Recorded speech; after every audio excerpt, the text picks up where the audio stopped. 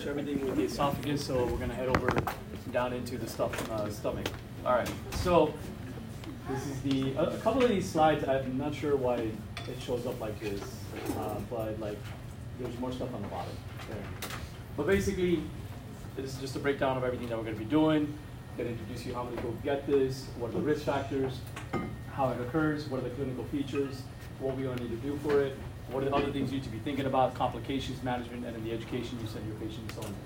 So we're going to stick with the stomach here for now. It's going to be the gastritis or gastropathies, peptic ulcer disease, H. pylori, gastroparesis, cancer. We touched a little bit on Zollinger-Ellison yesterday. We're going to see some more of it today and kind of get more specific into it. All right. So you do need to know a few of these terms, and this is what I was talking about. I think this is the one last slide that go on the bottom that has a little bit more information. So I'm going to start with that first. So the phlegmonous, when something is phlegmonous, it's pre-abscess. Okay, this is a collection of fluid that eventually will get encapsulated and become like an abscess. Okay, so that's what phlegmonous means. If you have a phlegmon in the stomach, this can get very dangerous because that patient usually is going to become pretty septic very quick. To have an abscess or a precursor to the abscess in the stomach can get pretty dangerous, and so you'll start seeing like a leukocytosis in those kind of patients. Okay, so gastritis isn't entirely something of a diagnosis you could just make right off the bat without doing endoscopy, believe it or not. So a gastritis diagnosis has to be made when you do a biopsy, okay? Because you have to know what is causing that inflammation. If you don't know what it is, so more than likely, if you're in the ER or in other places that you haven't done an endoscopy, that patient's going to have a gastropathy based on the symptoms that they're having, not a gastritis, contrary to popular belief. H. pylori, we're definitely going to be touching on that. I think when it gets to that, you should really get down to, normally I don't get into like the little algorithms and like, you don't need to pay attention to that, but in this one I want you to pay attention to a little bit more because it is going to become more significant when you start getting into your clinical rotations and your clinical medicine. So that would be something that I would tell you to save and screenshot or whatever it is. When we say something is erosive, that means that basically the lining has been deteriorated. That can happen from alcohol, NSAIDs. We talked about that a little bit, especially if there's a lot of reflux or bile reflux in the stomach as well. Stress can cause gastritis. So when people say I have a stress ulcer in my stomach, it's absolutely true. Some of you have already gone through that. It is a thing. Unfortunately, you cannot eliminate this stress. All you can do is just go through it and end it and just do the best you can, right? Autoimmune gastritis, so again, when now the body starts to attack itself, you start looking into the parietal cells and the intrinsic factors that end up kind of destroying all those fundamental glands. Okay, and we talked about phlegmons already. Okay, so gastritis, again, common secondary to an infection, or it could be autoimmune as well. Gastropathies are usually from something that you are taking or inflicting your body with. So it could be like alcohol, it could be NSAIDs, but it could also be endogenous things that you already have in your body, like gastric acid and also bile reflux. Okay, so gastropathies are things that we can kind of more or less tell you by the history that you're giving us. So that'll be something ischemic, physical stress, and chronic congestion as well, sometimes from overeating.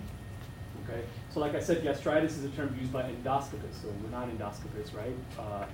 Some of us aren't yet, but that's the best way to give you that diagnosis of gastritis. You can't say gastritis without an endoscopy. Okay, so here are your different causes of gastropathy versus gastritis. This is just kind of like an introduction of the different things that we're going to be talking about and the different things you should be thinking about when you have a patient that comes with dyspepsia or GERD-like symptoms, and then you can narrow it down to some of these differentials. So the risk factors for both of these are basically going to be H. pylori. It's one of the biggest risk factors. NSAIDs, we talked about this as well. Alcohol, previous surgery in the past, critically ill patients, and autoimmune disease. Critically ill patients, like I was telling you yesterday, those are patients that are going to be laying down a lot. There's not a lot of movement, so there's probably not enough digestion happening. There's really nothing happening. So everything just kind of sits still, and you do have to prophylax them with like a Pepcid while they're in the hospital. Okay. So when it gets into the pathophysiology of things, I'm not going to harp on this too much, but the big one is that the NSAIDs is a big one that they usually like to ask on the boards as well. So basically what happens is that they decrease the gastric mucosal blood flow, and then also what happens is that the NSAIDs part of why they take care of pain is because they inhibit the prostaglandins, but when they do that, they also take away the gastric acid that you need to kind of lubricate the lining of the wall as well. So this can be absolutely asymptomatic. If you have a gastritis, you may not even know it. So a lot of times, you know, they're basically going to come to you when it's a little bit, not too late, but it's probably already done its damage, and then we have to do some sort of like, you know, either reversal of the damage, whether, you know, taking away the irritant that they have, but most of the time this usually can be asymptomatic. Or also very vague, non-specific symptoms too. So like anorexia, epigastric pain, nausea, vomiting. So usually you're not gonna, the endoscopy is really gonna be what's gonna help you, and the endoscopy isn't something you're gonna do for somebody that comes with nausea and vomiting. There can be other things that you need to do. See, the most common clinical manifestation is when somebody actually has some sort of ulcer and they're throwing up the blood, okay? So almost like those patients that we were talking about yesterday about the esophageal varices, if that blood sits around long enough, it'll start turning, you know, clotting up, start turning black. So when you throw it up, it'll come out coffee ground emesis. So you may not get straight up vomiting of blood or hematemesis with somebody that has a gastritis or erosive gastritis. It's probably sitting there for a little bit, so those patients you're probably going to get coffee ground emesis.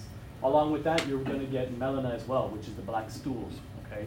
So anytime you see that, you do have to do the rectal exam, and you have to do what we call the stool guaiac, which if you ever come to be a student with me, you're definitely going to be doing a bunch of rectals, because I don't like doing them anymore, so you probably end up doing it.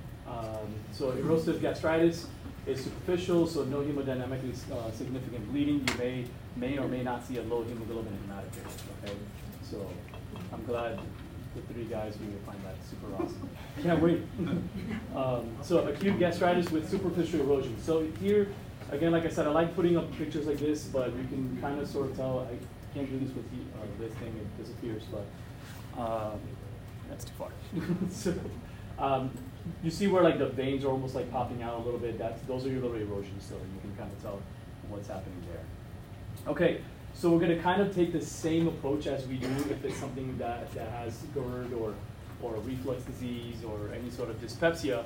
If it's somebody young, we're just going to take our time with this, right? We don't have much to worry about. So what we're going to do with those patients is basically we'll maybe run a urea breath test or a fecal antigen test for H. pylori, because that's, you know, one of the most common causes, right?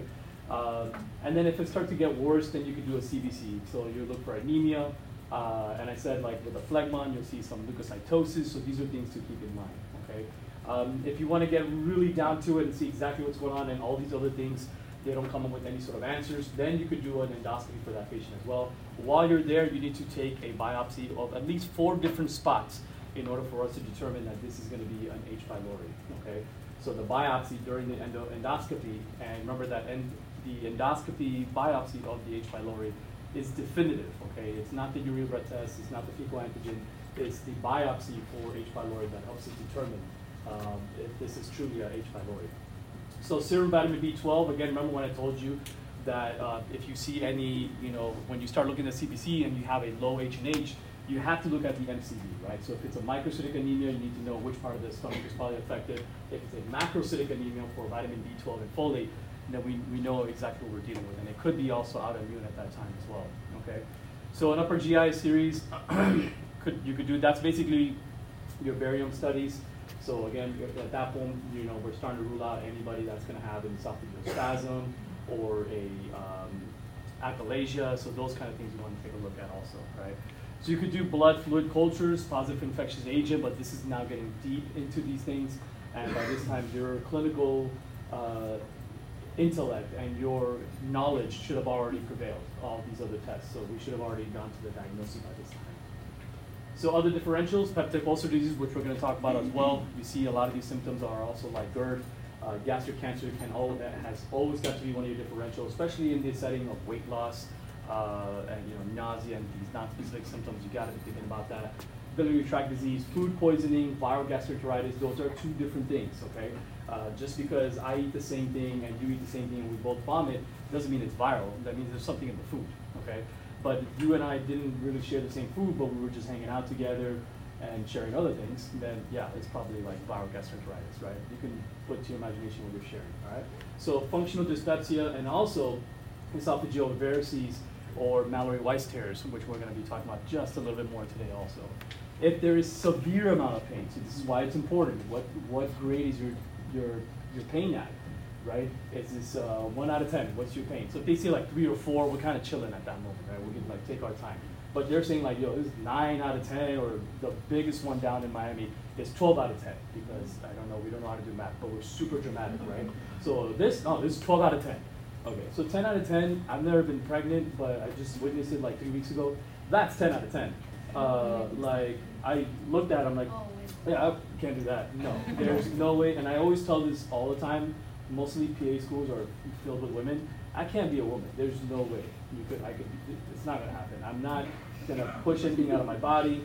I'm probably not gonna let anything come in my body, to be honest with you also, because that's just it. I'm not trying to bleed every 3 weeks. It's not gonna happen. So congratulations to all you women. Like, I already know the things you deal with, and good for you. Getting back to school. So, no, seriously, appreciate that. I have so many more comments after that. I'm just gonna let it go. Stuart, what time is it? What time is it? 1:11? Nah. Give me a little bit more. I'll come back. So if we do have this immense amount of pain, you have to measure that. You have to tell them, 1 out of 10. What is it? And I cut people off right after that, especially if it's a man. Oh, yo, this is 12 out of 10. No, it's not. 10 out of 10 is pregnancy. He's like, it's that. No, you've never been pregnant, so you can't say that. So max, I'm giving you 9 out of 10. Max. And 9 out of 10, the only thing you can tell them, have you ever had a kidney stone before? Because women will tell you that, hey, I've been pregnant and I've had a kidney stone. And it's like the same thing. Yeah. And so, see? Go speaking up, see? And so then if they say that, no, I've never had a kidney stone either, 8 out of 10, you're not going to get anything else. Automatic discount, okay? So, but take for with them. A lot of times, they're so much in pain that they won't tell you. They're just like, I don't know, bro, put whatever you want. I'm dying. If that's the thing you're worried about right now, this is because this is one of the important things also. When you're doing clinical rotations, you're asking somebody, how much pain are you? And it's like, yeah, that looks like a lot. Okay, and that's it. Don't be there, so I need an answer. I've seen students just stay there, be like, 8 out of 10? No, just stop, move on, okay? But then you have to understand that they're giving you this severe amount of pain and they look like they're in a lot of pain. Take that, okay? Because it could be something else. It could be a perforated, hollows like viscous. It could be something going on, like a penetrating ulcer, a perforated stomach, a perforated colon, pancreatic disease. Remember I told you pancreatitis comes with a lot of abdominal pain as well. I told you esophageal ruptures, ruptured aortic aneurysm. And if you're sitting there asking them 1 out of 10 and there's a ruptured aortic aneurysm, they're gonna die. So that's not the biggest worry, right? So like I said, gastric volvulus, gastrointestinal ischemia, myocardial ischemia. When we talk about gastrointestinal ischemia, we're going to talk about a little bit later, but it's specifically like mesenteric ischemia. They give you like what we call poop, pain out of proportion. Okay, like there's in so much pain that you're like, what else could it be? So it doesn't really add up to everything else that's happening, right? So the treatment, if it's stress gastritis, we basically just tell you guys, hey, take a proton pump inhibitor or take a Pepcid and you're going to be okay. Maybe don't eat so much spicy food during the day or during the night. Don't drink alcohol in between your breaks. Is that still a thing? Do you guys? I'm not going to get into that tangent. But anyway, actually I will. So back when I was in school here, across the street there was a nice little Mexican restaurant. It was called Tres Amigos. And so I was really young. I was like 21. Not even. I think I was like 20, so I couldn't drink yet. And when I was in PA school, so imagine. And then, so I would always with like older people. They're like 27. To me at that time, that's older, right? So 27 and like 40-year-olds, and they're just going out there to drink and stuff, but like during the break of PA school. So they'll come back and they're just like watching pharmacology, and they're like gone wasted. And then the guy will give a lecture on like gastritis, and I'm just like looking at these idiots, and I'm like, man, you guys are having a lot more fun I am. I wish I could have gastritis. Break that down. So don't drink on your breaks is the answer to that, okay? Now, wow, oh, damn it. So if you have somebody that's actively bleeding, if I make you remember any dosages of anything, they're not going to ask you in the pants, but this I will ask you because clinically it's pretty significant. So if you have somebody with an upper GI bleed, you do need to know the dose of pantoprazole. It's 80 milligrams IV bolus, okay? Followed by 8 milligrams per hour continuous infusion while they're in the hospital. But you need to know those numbers because it's very, very important. Esomeprazole, I can't tell you exactly the dose of that, but I know pantoprazole is a dose that you need to remember, is a medication that you need to remember. I don't test you on it because they don't test you on it in the pants. So I'm not gonna ask you something they wouldn't ask you in the pants. But you will get this answer or question in your rotations. They'll tell you like, okay, the patient's basically vomiting up blood, what do you want to do, right? And I don't want you to get caught, not knowing what to do because they don't ask you in the pants. So if it's NSAIDs gastritis, we will help us determine that because we're going to ask them like, oh, have you been taking this medication or have you been taking anything for pain? I'll also assume just because they don't take this pain or this medication every day, like nobody should take a Motrin every day, right? Because even aspirin doesn't cause this much, it's coated, so it doesn't really cause so much gastritis. But talking about what else are you dealing with right now? I'm like, yeah, man, I got this sore ankle that I've been dealing with. I've been popping like 3 Motrins, but I don't take that on a regular. It's just like the last 2 weeks I've been taking a lot of it. Okay, that makes sense. So no, it's not your hypertensive medication or your diabetic medication, but you also made that assumption, which you shouldn't make a lot of assumptions, but you should make connections that, okay, this guy has pain, he's been taking this medication. Well, medications are like, oh, I don't know, ibuprofen or no sé qué, and then that's what it is. So you have to understand that, okay, well, how much are that? Like, well, 4 of them don't work for me, so I take 6 at a time, but I do space them out every 8 hours. Yeah, you're still taking about 3 grams more than the recommended dose, right? Which is gonna burn a hole through your stomach, like we said, right? So you can take as many foods as you want. You're gonna kill your stomach with that. So with them, we're also going to, this is also what I told you yesterday, if you have like an elderly patient, remember that their stomach lining is also a little weak. If you have to give them an NSAID, lower the dose of the NSAID, and then give them a PPI to go home with as well. So that can help them out also, and tell them to take it with food. If it's alcoholic gastritis, try not to drink alcohol, or better don't drink alcohol. And then you also give them like a proton pump inhibitor. The H2 receptor antagonists, we talked about them yesterday, those are like famotidine, so like Pepcid. And you can also give them Sucralfate. I don't really get Sucralfate too much. People like using it, I think it's okay. If it's portal hypertension gastritis, what do we gotta do? Lower the portal pressure, right? And we talked about giving octreotide for that. We talked about the TIPS procedure that can help them out with that. We talked about giving beta blockers, calcium channel blockers, and even nitroglycerin to help us out with that also. So here is H. pylori. I do want to just kind of like briefly look over this. This kind of helps us know what's going on, which approach to take, and how H. pylori will occur. I'm not going to harp too much on this one, but there's one that I do need you to know more. Here's the thing with H. pylori. So you do have to suspect it because if it is present, it is also precancerous too, okay? So it can go from asymptomatic gastritis to somebody getting cancer from this also, because again, this messes around with the lining of the esophagus, and we've already talked about if we mess around with the lining of the esophagus, dysplasia can occur, and then you're gonna have really bad looking cancer. And we saw that with Barrett's esophagus as well, right? So it's going to be in the antrum of the stomach, so 95%. So this usually does predispose them to duodenal ulcers. Corpus gastritis predisposes them to gastric ulcers.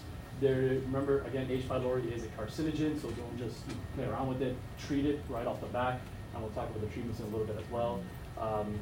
Again, it can cause gastric cancer and also multiple lymphoma, which is not something that shows up quite often on my exam or even on the day of your PANCE, but it's something that you should know, and I would take some time to look up that on the side. So sequence of gastritis, atrophy, intestinal metaplasia, which then turns into dysplasia, like I said, and then eventually carcinoma. So that's the kind of like the route. And that's basically my version of pathophysiology, what happens. Okay?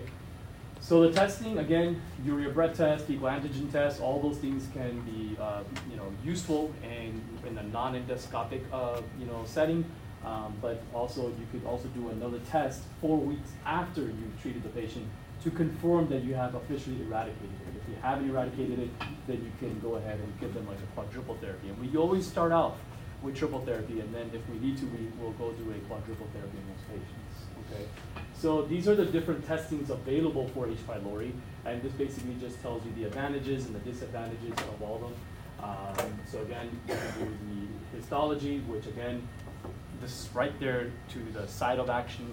You take a biopsy, obviously it's the most accurate way. But the problem is that it's expensive, and just to find out if you have H. pylori, when I can do something else. So then you start thinking like, well, we could do this fecal antigen test or the urea breath test. It's not as accurate, but if it comes back positive, it's pretty sensitive. So it's pretty specific.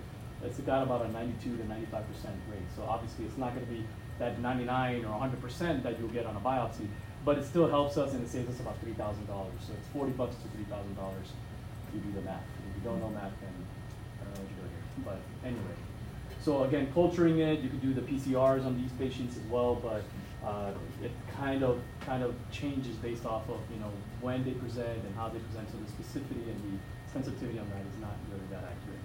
This is the slide that you need to worship and pray before you go to sleep every night, because this shows up no matter which test you're going to get, no matter what pants you're going to take, what version of the pants you're going to take. This is going to be on Roche, it's going to be on Kaplan, it's going to be on UWorld, MyWorld, everything. So this is something you do need to remember, okay? And so the way that I remember this is CAP, right? So clarithromycin, amoxicillin, and a PPI. So the way that the PPI for me, the one that I remember all the time is omeprazole. Like that's the one that's most commonly used, so we like to use that one. The treatment is usually 7 to 10 days, but you can go up to 14 days on these patients. It is the preferred one. That first one that we had there is the preferred one.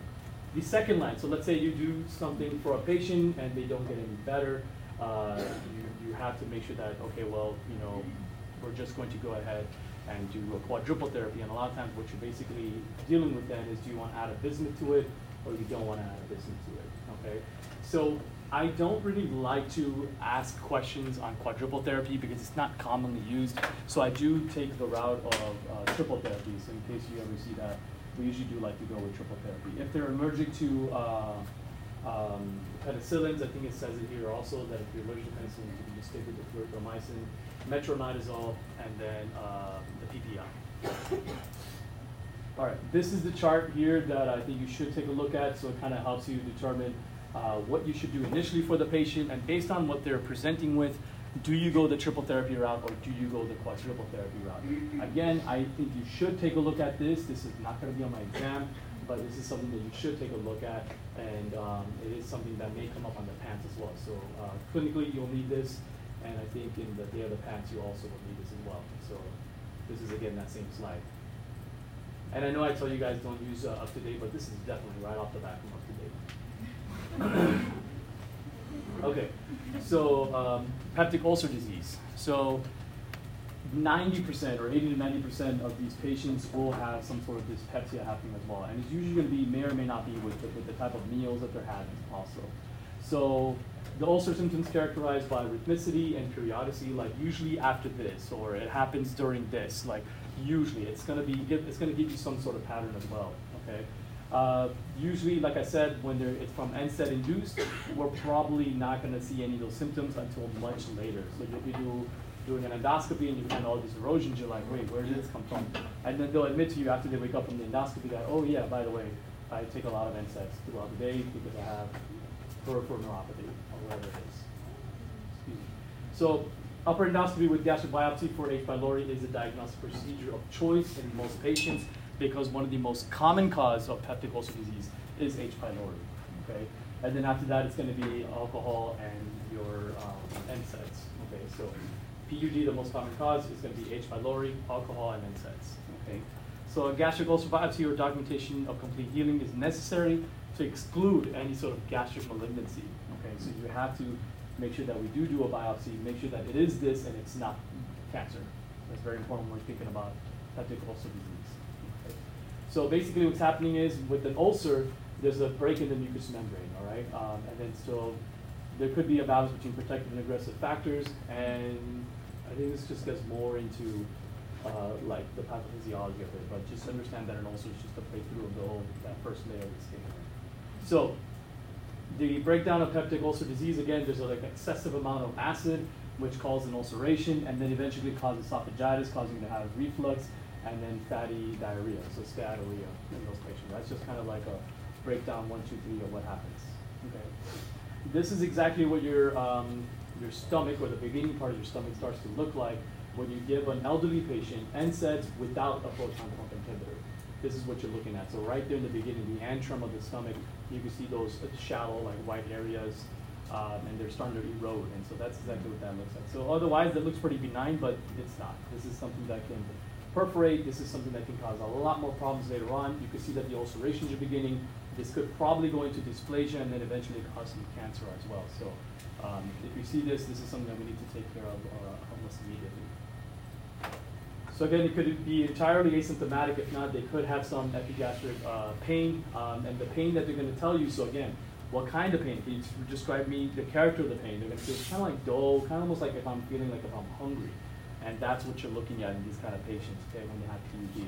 So the relief does happen with an antacid, but then again, it'll reoccur in 2 to 4 hours. Especially if they tell you that, oh, I have pain when I eat, like 30 minutes right after I eat, that's peptic ulcer disease. So the first thing is the pain. Then if they tell you that the pain gets better after that, that's a duodenal ulcer, because usually the pain is going to get better after you eat with a duodenal ulcer. Okay, very important. So pain right off the back is peptic ulcer disease. Pain, pain that gets better is going to be duodenal ulcers. Okay, very, very important. So gastric tends to worsen with food. We've already talked about that. Change from typical rhythmic discomfort or constipating pain, and then it could also have a penetration or perforation. If you think about that. So if they start saying that the pain went from dull, now it's sharp and it's burning and it's stabbing like pain, then we got to run to the gun a little bit quicker. Okay. So nausea, vomiting can occur, especially if there's a gastric ulcer.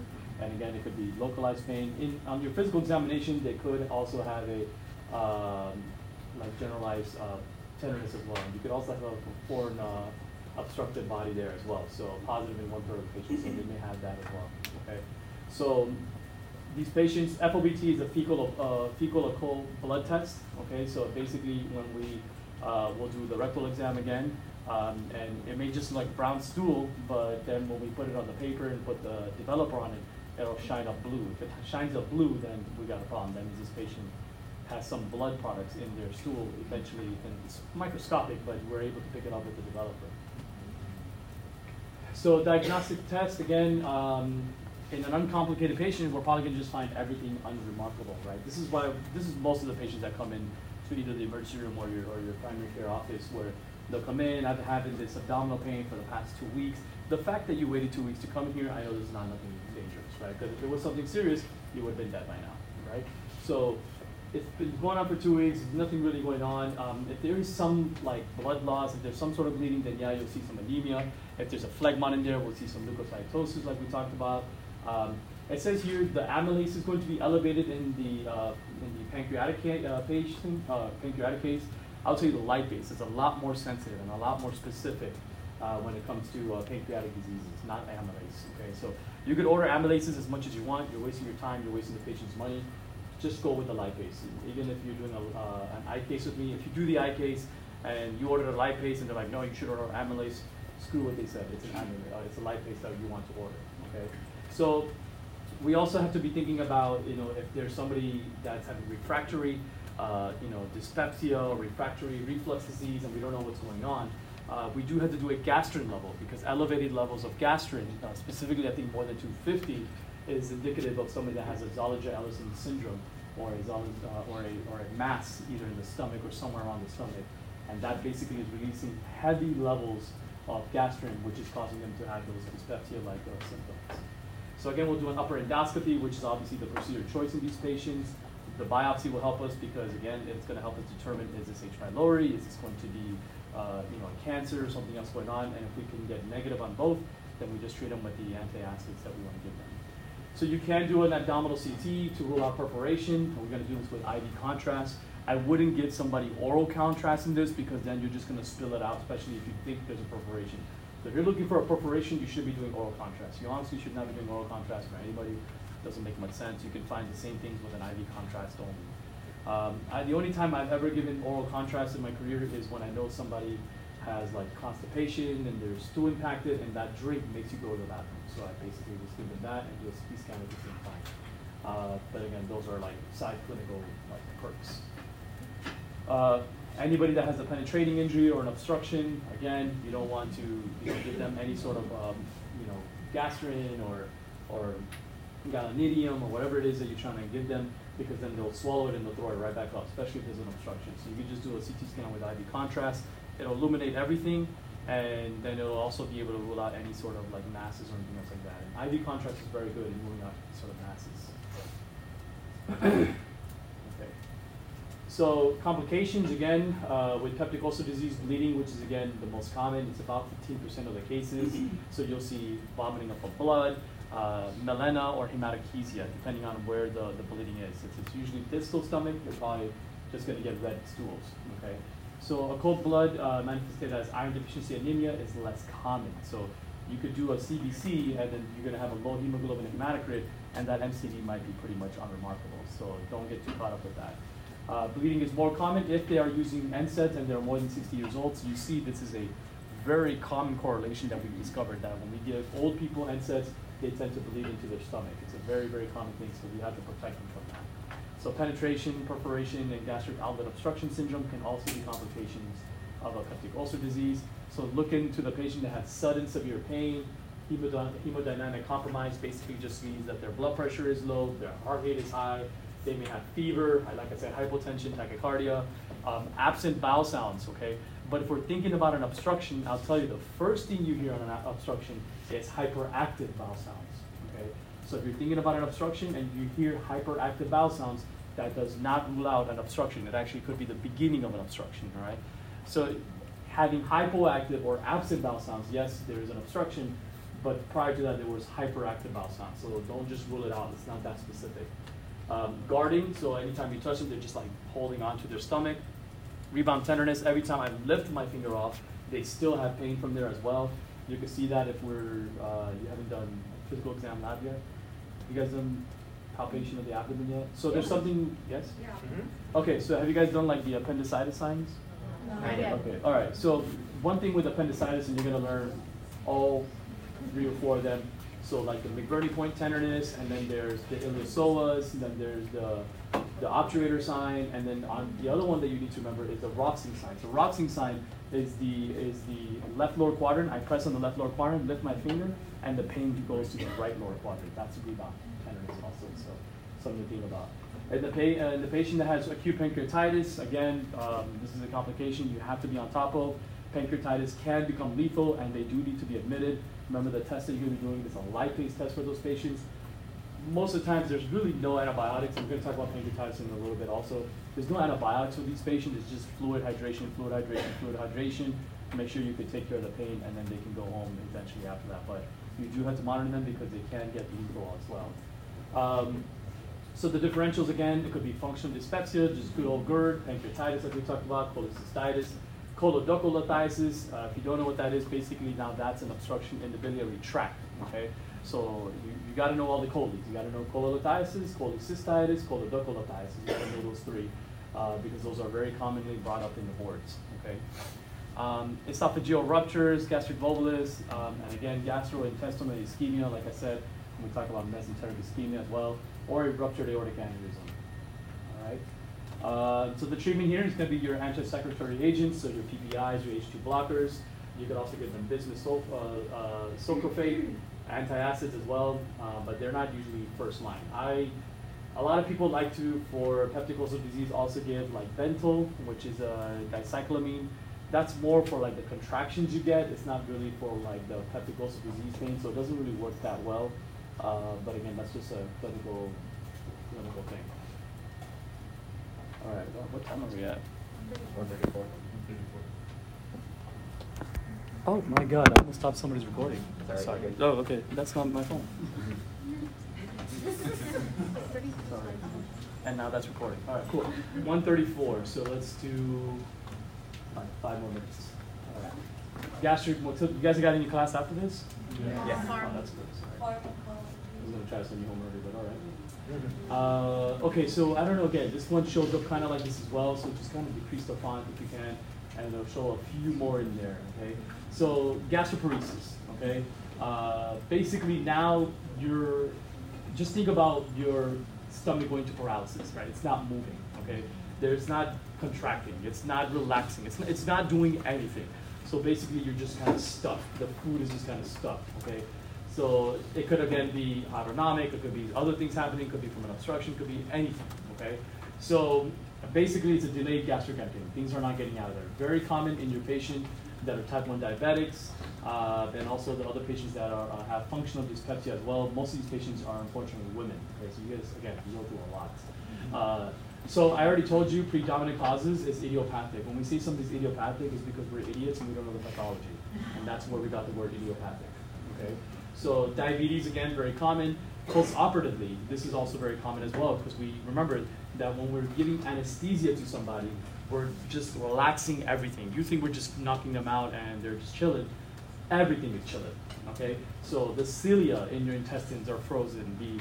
The stomach is frozen. Everything autonomically is kind of chilling, and that's why you need to be intubated, because nobody's really breathing, so we have to breathe for you, okay? So what happens with that is something that's called an ileus. You could actually get a paralytic ileus, okay?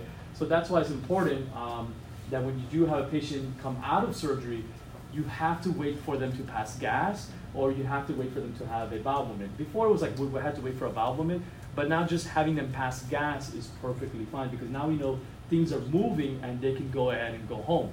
If not, if they start eating right off the back, there's nothing moving, so it's gonna come right back up, and your body's not gonna be happy with that. And that vomiting is intense, because nothing really made you vomit, it's you. You were like literally turning yourself over to just take it out. There's nothing squeezing, there's nothing contracting, there's nothing refluxing, nothing. It's you taking that out on your own, because everything else is frozen. So be very careful in the post-operative patients, because again, 20%, I would say is more than that. We just are in a rush to get people out, especially nowadays, right? Like the hospital's filled, we gotta get you people out. Not our problem. The patient still needs to be treated the same, right? So you have to pass gas, and not just burping. They have to pass gas, they have to fart, they have to move. Okay, and one of the ways is if they can move, if they can post-operatively move, I was telling this yesterday too, if you can get the patient to walk and chew gum at the same time, what that does is allow gas to go inside, so more gas build up, and then it starts to release out. So that's one of the tricks that you can do as well. Water can help, so walking in water also moves things along, but we have to be careful with how much water we give them, because that might just reflux back out since it's not getting absorbed, okay? So be mindful of that. Eating disorders, okay? Multiple eating disorders that can happen with this. Parkinson's disease, again, everything's kind of shut down. Renal failure, scleroderma, and I'm not even going to guess what the one on the bottom says. Huh? Viral infections, but also thyroid problems. Is thyroid problems in there as well? No. All right, so thyroid, obviously, right? Which one? Which thyroid problem? Which give me a problem with moving things along? Hypothyroidism, right? Things are kind of like moving slow, so you can get constipation, but you can also sometimes get gastroparesis. Very, not very common, but it's something that can occur as well. So the clinical picture again: nausea, vomiting, bloating, right? Postprandial fullness is very, very the big key word here. Postprandial fullness, like as soon as I eat even a little bit, I get super full. That's because nothing is moving, right? So you may also get weight loss because you can't eat. You can't move anything down, so you can't eat, so you're not going to want to eat. You're obviously going to get abdominal discomfort. You could also hear a succussion splash, which I'm not sure if you guys, again, I don't think have done that either. So basically, when you put the stethoscope on the person's stomach, you could hear the splash, like literally, like you can hear the splash and it moving around, and that really lets you know that there's some sort of like obstruction happening with the patient as well. And it's usually the next thing you probably hear is some hyperactive bowel sounds as well. Okay. So the diagnosis is going to be based off of the history again. Hey, did you just come out of surgery? Is there something else going on with you? Did you have any other medical problems? Are you diabetic? All these things are really important. We may need to do an upper endoscopy to make sure that there's no mechanical obstruction, and we're not just dealing with a good old regular autoimmune or something else, gastroparesis, okay? So a lot of times, retained food overnight is highly suggestive. Like you go and do an endoscopy and that thing looks like they just had it like 3 minutes ago. So if you can still see the products, that's not a good sign, because that means something's not working here and it's not moving along, okay? So diagnosis is confirmed by gastric scintigraphy. This is a very important diagnostic imaging that you need to know about gastroparesis. And then retention of more than 10% at 4 hours is abnormal, whatever content that they're giving them at that time. So the imaging of choice for gastroparesis is a gastric scintigraphy. This is a nuclear medicine examination. Okay, things you need to discontinue before you do a scintigraphy are opioid analgesics, obviously, because they stop everything. Anticholinergic agents, this is one of those medications I was telling you about, like the bento or the dicyclamine, you need to stop it. Metoclopramide, it's something that we definitely do stop, and we actually don't give that even if we're concerned with an obstruction anyway, so we're not going to give you metoclopramide anyway, and then erythromycin. And the bottom statement there kind of tells you how they do a gastric emptying scintigraphy, and then I'll let you go into that because I'm not going to test you how to do it. This is not radiology. So the management of these patients, you basically have to eat what we should all be eating, right? Low fat, you should probably increase the diet, the fiber a little bit, but low fat, low fiber, smaller, frequent meals, right? So it's not, nobody says you can't eat, you just can't eat as much as you would like to. Not that you want to, not that you would like to. Replace solids with nutrient drinks in severe cases. So a lot of times you'll see these patients with Ensure or some protein shake. Not like the high-end protein shakes, you know, but like the lower end, like Ensure would be where you want them to be at. Because it depends on the type of protein that's in the protein shake that makes a difference as well.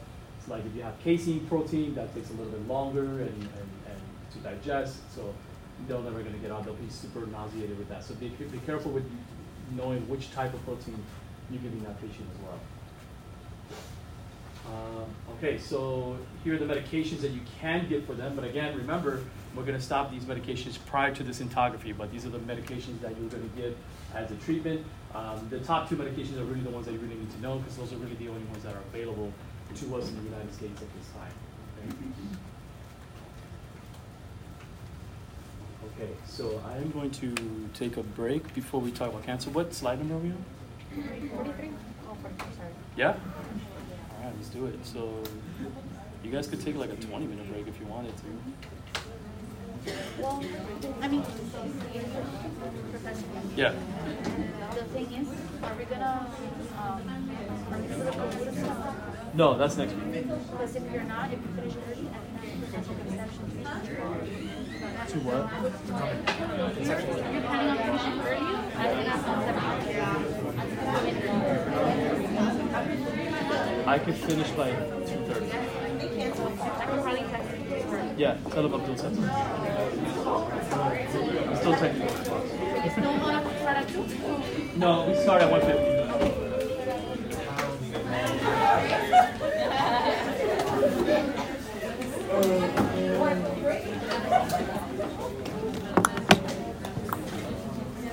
Perfect.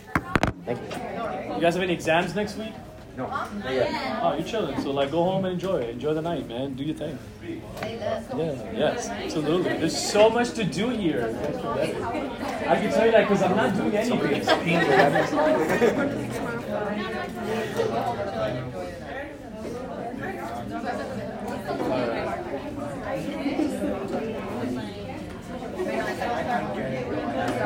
We're missing a lot of people, actually. I feel like we are.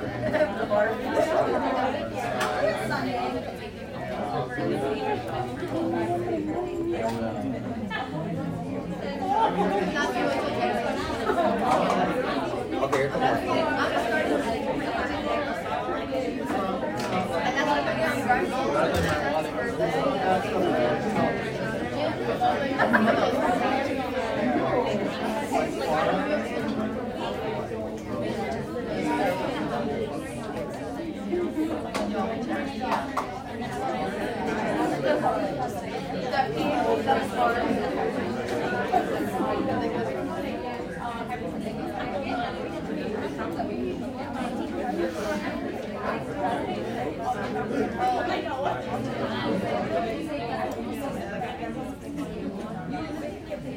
You know what I hate about these times, like with this COVID thing?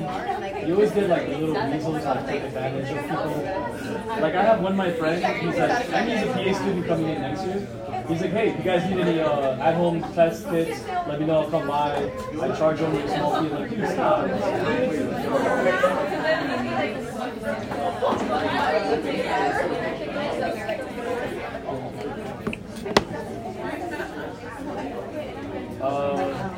Where should go? I just text car. Yeah. We only have like 20 slides left, right? Yes. Everybody else good? You guys good? You guys feeling good? You're okay? This is like the headache? Yeah, that tends to happen with me, yeah. My wife says the same thing. She's like, go away, go teach. You want to say something? I was going to say about the COVID stuff. You were saying a story about COVID. What story about COVID? I thought you was going to say why you hate it. Oh yeah, so like there's people now. So I have one friend that he's super awesome. I had this is a weird story, but like my ex-wife, one of the friends that she works with, she's an older lady, but like I always help her out like with like, you know, her husband or they need anything, and they brought me in like as almost like their son. But I still keep in touch with them, right? Regardless of what happened with my ex, whatever. But so her husband has like COPD and like really intense, right? So she was calling me, she was desperate. I was like, hey, look, he's got COVID, we were protective, we don't know what happened. And I'm like, all right, don't worry about it. And so she's like, hey, there's this PA, he's going around and he's giving Regeneron to people. And I'm like, bro, this guy's legit carrying gold right now because like there's no Regeneron left anywhere and hospitals don't have it. So I called him up, he was my student from 2016. And I'm like, yo, is this you? Is this the PA that they're talking about? He's like, yeah, it's me. What's up, man? You want some stuff? I'm like, first of all, He's a drug dealer. that's what I'm saying. I was like, first of all, I know you got the stuff, but could you help these people? I was like, oh, I'm not charging people. I'm not charging people. I'm just like, if you know like family, friends, and things like that, and they're like high risk and like that, I'll come and do it. But like, try not to send me people that don't really need it because I really am just holding on to the supply to give to the people. And I was like, that's what I'm talking about. That's what I'm talking about. Like, this is what it's about, right? But I have this other kid that he puts at my mosque today, they're doing like testing for free for people of every ethnicity, race, color, whatever. They're doing it at my mosque, and I thought that was cool or whatever. But then there's this kid that he also goes to our mosque, and he's like, hey, if anybody needs any testing and don't want to wait in the line at the mosque, let me know, I got you. And so I was like, oh, that's so good that he's doing so nice. He's like, also there's a fee because there's no line. And I'm like, dude, you're an ass. Like, and I told this kid. So here's the thing. I don't know if I've spoke to any of you about this. Like, if I ever help somebody, they always like, oh, I'm so grateful, thank you. And I always appreciate the food because Moran gave me like a crap load of brownies and all the time. I will never say no to that. It was all the Egyptian food that I was like super into. But other than that, like when somebody tells me like, hey, thank you so much for talking to me, for guiding me, for writing this letter, this and that. How can I ever repay you? And my response is always, do it for someone else. Do it for someone else. Like pay for it. Like that is the only way that I feel like you can thank me. Like somebody comes to you and you're in PA school and somebody tells you like, hey, can you help me out? Don't be like, yo, man, I'm busy right now. Like that was you. That was you not too long ago. You can't be too busy for that because they're like on the bottom. And trust me, even if you don't think that they can make it, like they're not going to be a good student, just do your part because they did a really good job in this class specifically filtering out already a lot of people that I'm like, okay, thank God they didn't pick that person, thank God they didn't that. Because I don't see any of the people that I didn't want. Everybody that I wanted was here, for sure. For sure, I can tell you that right now. And then the idea is to give back. So I told this kid, and I will point him out when he comes to school because he got in this time. And I'm also going to call your friend Sunday. All right, cool, perfect. So I told him that he's like, yo, how could I repay you? Listen, man, and he's like a hustler. So these 23-year-olds, they're just trying to find money from wherever. So he's like, yo, I know you like to cook and like to grill. I got this 10-pound brisket that I'm gonna hook you up with. And I'm like, the hell kind of deal is that? I write you a letter recommendation, you give me a brisket? So I was like, no, listen, man, what I want you to do is give back. Whenever you can, just give back. Help somebody with a letter recommendation. Help guide them through PA school, this and that. And so what he did. He sent me somebody that is also trying to get in this class, whatever. But then now I'm like, hey man, you didn't learn anything from me. He's like, what do you mean? I sent you that other person. I was like, you sent me more help. Like, that didn't work. And I was like, so why are you charging people? He's like, bro, I gotta pay for gas. And so I was like, listen man, just whoever you go to, don't charge them. I'll pay for your gas. Like, just make sure people have this stuff because like this is the time. Like, I was just thinking about this right now, and then we're gonna get into lectures, I promise. Just thinking about this right now. Like, when COVID happened, we were all supposed to come together on Zoom or whatever, but like we were supposed to come together. What did we do instead? We started drifting apart. we started labeling this life matters and that life matters and all life matters. It's so stupid. Like only us humans would not be able to come together and take on something. Like I feel like COVID was the enemy that we're just like, all right, guys, what do we all need to do now? And then some of us are like, we should all go out there and give it to each other and fight those people and those because COVID doesn't exist because vaccines are not needed. I don't care what you believe in, but understand like this was the moment for us to prevail, and we didn't. Like I was just like, all right, well, mess that up, and so that's the thing. Yes. Have you watched the movie Don't Look Up on Netflix? Download what? Don't look up. Oh god, that sounds horrible. It sounds like a scary movie. I don't do scary No. movies. It's a comedy.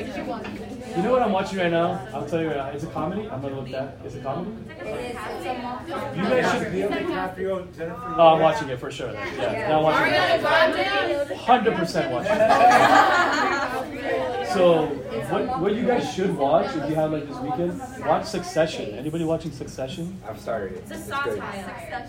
Oh my god, Succession. It's stressful. I can't watch it. Why? I just can't get into it. Which one? Which one? Succession. Yo, you'll fall in love. You're gonna love that.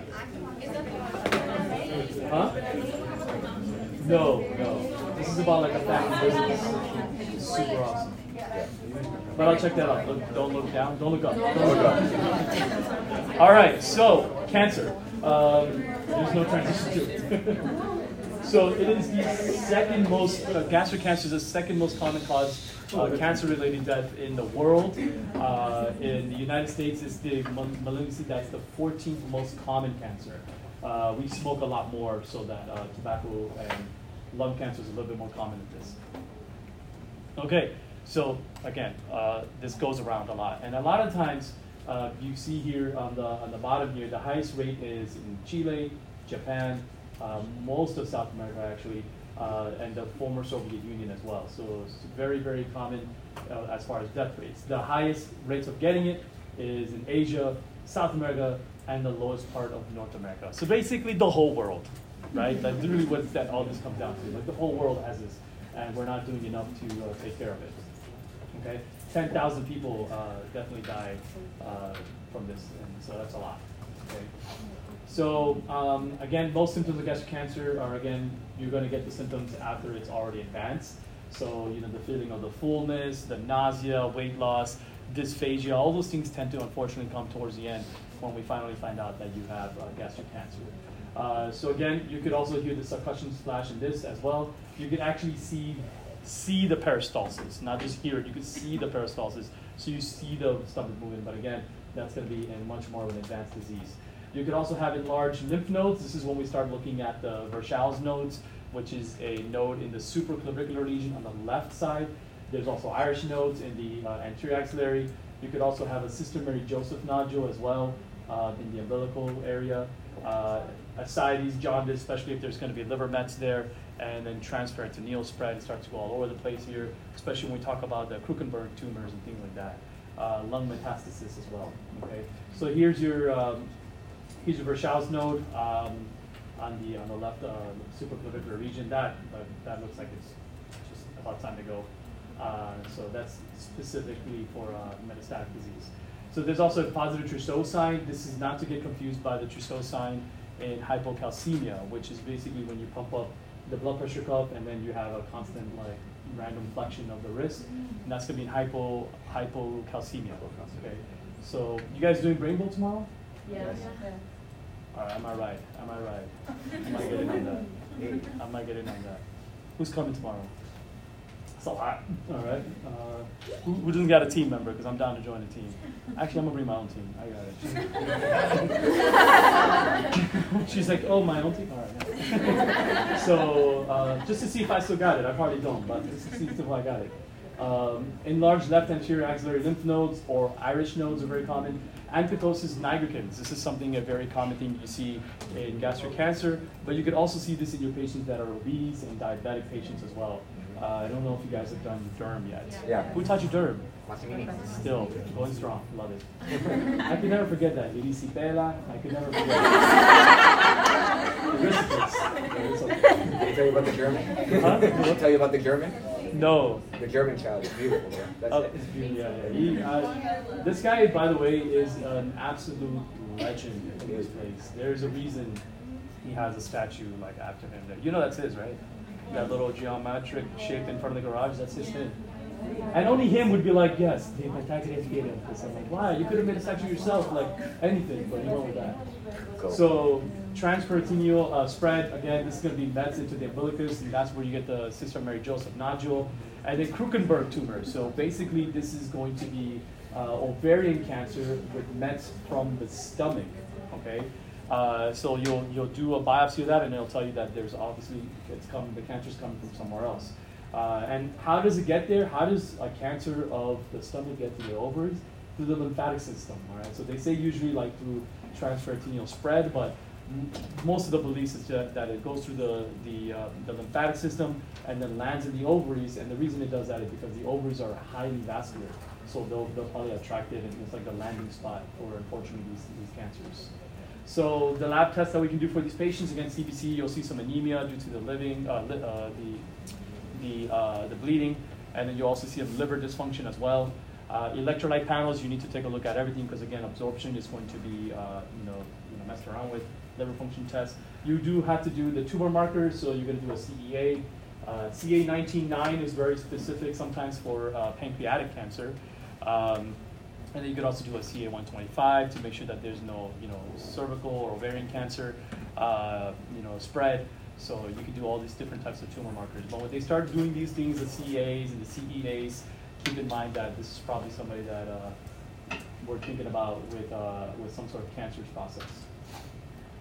So again, you do an endoscopy for these patients. You can do a double contrast upper GI and barium swallows to see if there's any sort of obstruction.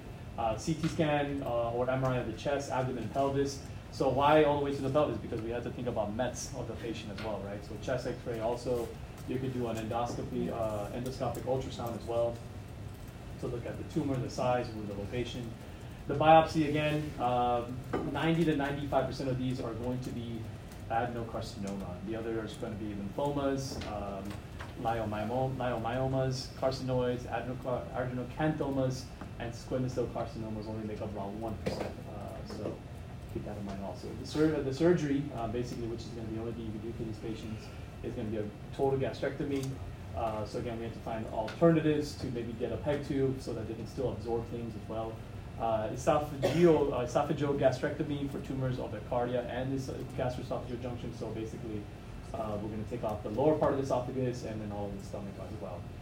Lymph node dissection, they say should or shouldn't do this because only sometimes you need that to help you get through the cancer and things like that. But I'm big on when in doubt, cut it out. Just take it out. It's not doing its job anyway. So chemotherapy, I'm not going to get into you guys needing to know this. We went over this on hematology and oncology. The reason I don't go into this, and the boards doesn't really go crazy on this either, is because it's not something that is common. There's always a new cancer drug that comes out that we charge millions of dollars for anyway. So evil business, I told you, it's an evil business. So long-term survival of gastric carcinoma, less than 15%. However, 5-year survival rate who undergo successful curative resection do go past that 45% on the 5-year survival rate. So they do pretty well. So anybody that you're concerned about that could have gastric cancer is anybody that has weight loss, protracted vomiting, iron deficiency anemia, melena, weight loss, dysphagia, especially if they're more than 55 years old as well. Then you can refer them to the oncologist, the surgeon, and the nutritionist for sure. I know it says if nutritional deficits, I'm going to tell you they're going to end up with nutritional deficits. They need a nutritionist for sure. All right, so Zollinger-Ellison syndrome, we talked about this. Remember when we're thinking about somebody that's having refractory, dyspepsia or GERD, and we're not able to take care of it with the PPIs or the H2 blockers. This is one of the things that you have to keep in the back pocket. And the way to really check for this is are the gastrin levels, okay? So basically what's happening is there's a hypersecretion of gastric acid. The diarrhea is common, and usually it's going to be relieved by nasogastric suction, okay? Most of these cases are sporadic, that they're just kind of there by themselves, but patients that have MENS type 1, and you should know MENS 1, MENS 2, and MENS 3, this is something really common. I used to remember this, but I'll see if I can break it down. You can Google it while I'm doing this, but I remember, so with MENS 3, it was 3 M's. It was a medullary medullary thyroid, medullary adrenal, and then medullary neuromas. That's the 3 M's, right? Somebody correct me on that. And MENS 3. So MENS 3 is 3 M's, okay? Then I remember MEN 2 is the 2 M's plus 1 P, okay? So now you don't have the neuroma, but you have something going on with the parathyroid, okay? So it'll be medullary adenoma of the adrenals, and then I can't remember the other one, but then the P was parathyroid. MENS 1 is the one that you need to remember, and that's the 3 P's. Okay, so no more M's, it's all 3 P's. So pituitary, parathyroid, and pancreatic islets. And most of the time, you will find Zollinger-Ellison syndrome in there as well. Okay, so if you do have somebody that you find that has a high gastrin level, and you discover that they have a Zollinger-Ellison syndrome, look for these other masses. So I would do a MRI of the pituitary gland or an MRI of the sella turcica to look for any pituitary mass.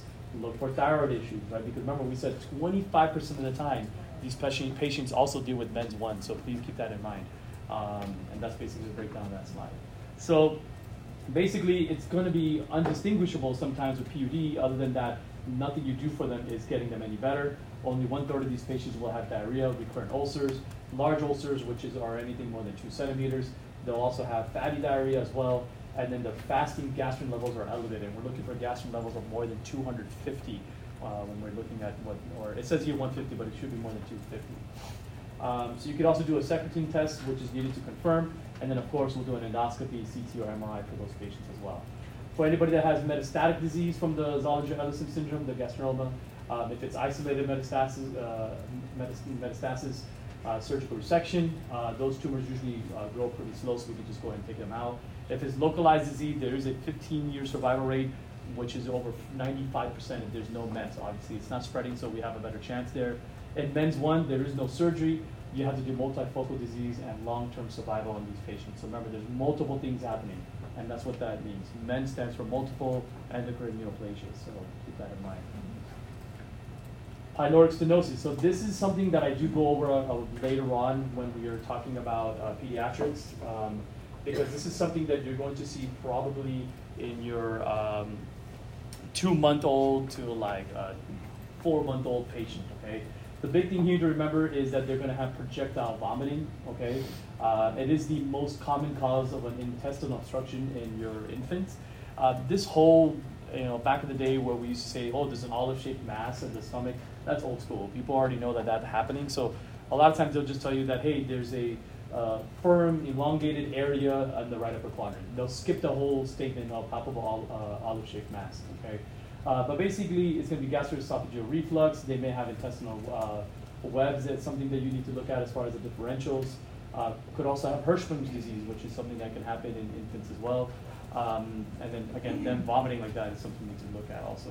So the typical presentation is going to be non-bilious projectile vomiting. Non-bilious projectile vomiting, just constantly coming out, and you could feel the mass there.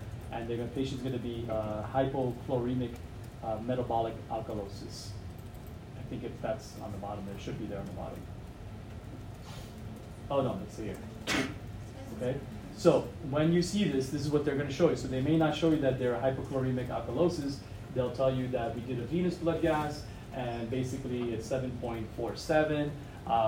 The chloride is low, the potassium is low, so obviously it's going to be low because you're vomiting all of that stuff out, right? So the ultrasound is going to show you a hypertrophy of the sphincter. And basically what we need to do for these patients, obviously, fluid resuscitate them from everything that they're losing. And then we're going to need to do a surgical procedure, which is known as a pylomyotomy. And again, this is a medical emergency and needs to be evaluated as soon as possible. And this is exactly what's happening in the lower end. So in the pylorus of the stomach, there's stenosis, which is narrowing, we already talked about, right? Remember, the medication that can cause this is clarithromycin, so you're going to be on top of that as well. Is it inflammation? Huh? Is it inflammation? It's just literally narrowing. That muscle starts to swell, and yeah, I guess inflammation, and it closes up the ending of the stomach. So it pops out, and nothing can get in. So everything you see, like the stomach is open from the esophagus, everything goes down, it'll come right back up because there's no place for it to go into the duodenum. Okay? So would you recommend just not give kids without medication. Yeah, don't ever give kids clarithromycin, regard for sure. Okay. What's that? They do have a higher incidence in premature babies, but it can happen in anyone. There we go. All right, let's break it down real quick. So, with the stomach, so the first thing we talked about were the gastric ulcers, right? And you have to determine the difference between PUD and duodenal ulcers. Remember, with peptic ulcer disease, the most common cause is going to be H. pylori, NSAIDs, and alcohol. So we have to get to the bottom of what that is. A lot of times, if you just eliminate that, you can take care of that as well. Stress can also cause peptic ulcer disease. Remember that elderly patients, specifically more than 60 years old, if we're going to give them an NSAID, we have to give them a PPI to protect their stomach as well. Okay. If the pain gets worse when you eat, like 30 minutes after, that's a peptic ulcer disease. If the pain gets better, it's going to be probably duodenal ulcer, which we're going to talk about a little bit later as well. Okay. In your patients, the next thing we started talking about were patients that have gastroparesis, where now I can't move. So think about paralysis of the stomach. So people that are commonly able to get that are going to be your diabetics, diabetic 1 and 2, patients that just came back from surgery. So remember we were talking about the patients that end up having, God, I forgot the name of it now. What is it? What's the name for that? When things freeze, hang on. Gastroparesis, but it's going to come to me. So patients that, ileus, okay, so like patients with ileus. So patients that have paralytic ileus, they're going to, is that what you said? You got it? Bro, I might join your team tomorrow. Like, that's not right. So paralytic ileus. So remember, have those patients walk, drink water, chew gum, so that we can introduce more gas in there so they can eventually pass it, and then they can go home. So other than that, gastroparesis, remember that the test choice is going to be a scintigraphy. But before we do the scintigraphies, they have to be off the opioids, they have to be off of metoclopramide or erythromycin, because again, that can slow down the digestion as well. So then, after that is all done, then you can put them back on those medications that eventually does help them with their symptoms. You could do a CT scan with IV contrast. I told you don't do CT scan with PO contrast, because it's gonna, if there's obstruction, it's gonna come right back up and you're gonna make them pop, okay? Make sure to also know that if you look at the CBC, because the CBC is gonna help us determine if it's phlegmonous, if there's some sort of anemia, whether it's microcytic or macrocytic is something that we need to take a look at. Most of these patients you do need to do an endoscopy on, because we do want to make sure that H. pylori is not there, and we saw that H. pylori is one of those precancerous conditions as well. Look into the triple and quadruple therapy of H. pylori as well. So remember that we do CAP, clarithromycin, amoxicillin, and PPIs, okay? And they're allergic to amoxicillin, which in your, or penicillin in general, which in your case it probably is going to happen, because that's only the next step that we can take. We're going to give those patients some metronidazole. You do have to do a H. pylori test again in 4 weeks after the treatment to see if it's eradicated. If it's not eradicated, then we can do the quadruple therapy, and then from there you can see if it's going to be bismuth or no bismuth from there, okay? On top of that, you're going to then look into people that may have gastric cancer. It's going to be pretty like vague symptoms, nausea, weight loss. They may or may not have hematemesis. They may or may not have melena or hematochezia, and we're going to check for that when we do the stool guaiac test on those patients as well. Remember that you don't have to remember the chemotherapy on those patients, but most of the times you do need to do some sort of surgery on those patients. You do need to get them involved with a nutritionist as well, because sometimes they're going to be dealing with a PEG tube also. And it's a very common cancer. It is the second most common cause of death in the world. So again, it's very, very common to deal with this. Multiple things that can cause this as well. Remember, H. pylori is one of those things that can cause it as well. We started talking about Zollinger-Ellison syndrome as well, where remember, if there's refractory GERD or refractory dyspepsia, it's not getting any better. We ruled out eosinophilic esophagitis and looked at infectious esophagitis. We can do a gastrin level that's going to be elevated more than 250, and that's going to help us determine that this patient does have Zollinger-Ellison syndrome. Remember that Zollinger-Ellison syndrome is also involved with MENS 1, so they may also have some sort of issue going on with the parathyroid, something going on with the pituitary gland as well, or even the pancreatic islet cells as well. So if you find the Zollinger-Ellison syndrome, remember 25% of those patients will also be involved with MENS 1 as well, and in those patients, we have to treat each thing one by one So take care of that as well. Talked about pyloric stenosis, which I think was the last thing, and then Caesar, you'll tell me if I'm missing anything. Pyloric stenosis, so remember this is going to be common. The way I break down kid disorders, basically, and the stomach, is when they're born, the first 2 days is probably going to be atresia, duodenal atresia. So that's like the first few days that they're born. And then the next thing that can happen is pyloric stenosis. That's usually like in week 8 to 12 that they usually get this. So 2 months to 3 month old patient. And this patient, you're going to have non-bilious projectile vomiting that leads the patient to become hypochloremic, hypokalemic, and it's going to be having metabolic alkalosis. Those patients, you need IV fluids and send them to the surgeon so they can correct that as well. Remember, clarithromycin is a medication you want to avoid in the patients that have pyloric stenosis. And I think that was it. Okay, perfect. All right. Enjoy your weekend, man. I might see you guys tomorrow morning. I ain't got else to do. So. Anything else? All right. That's good, right? I finished right on time, right? Awesome. Is he going to come? If somebody was finishing something else, All right.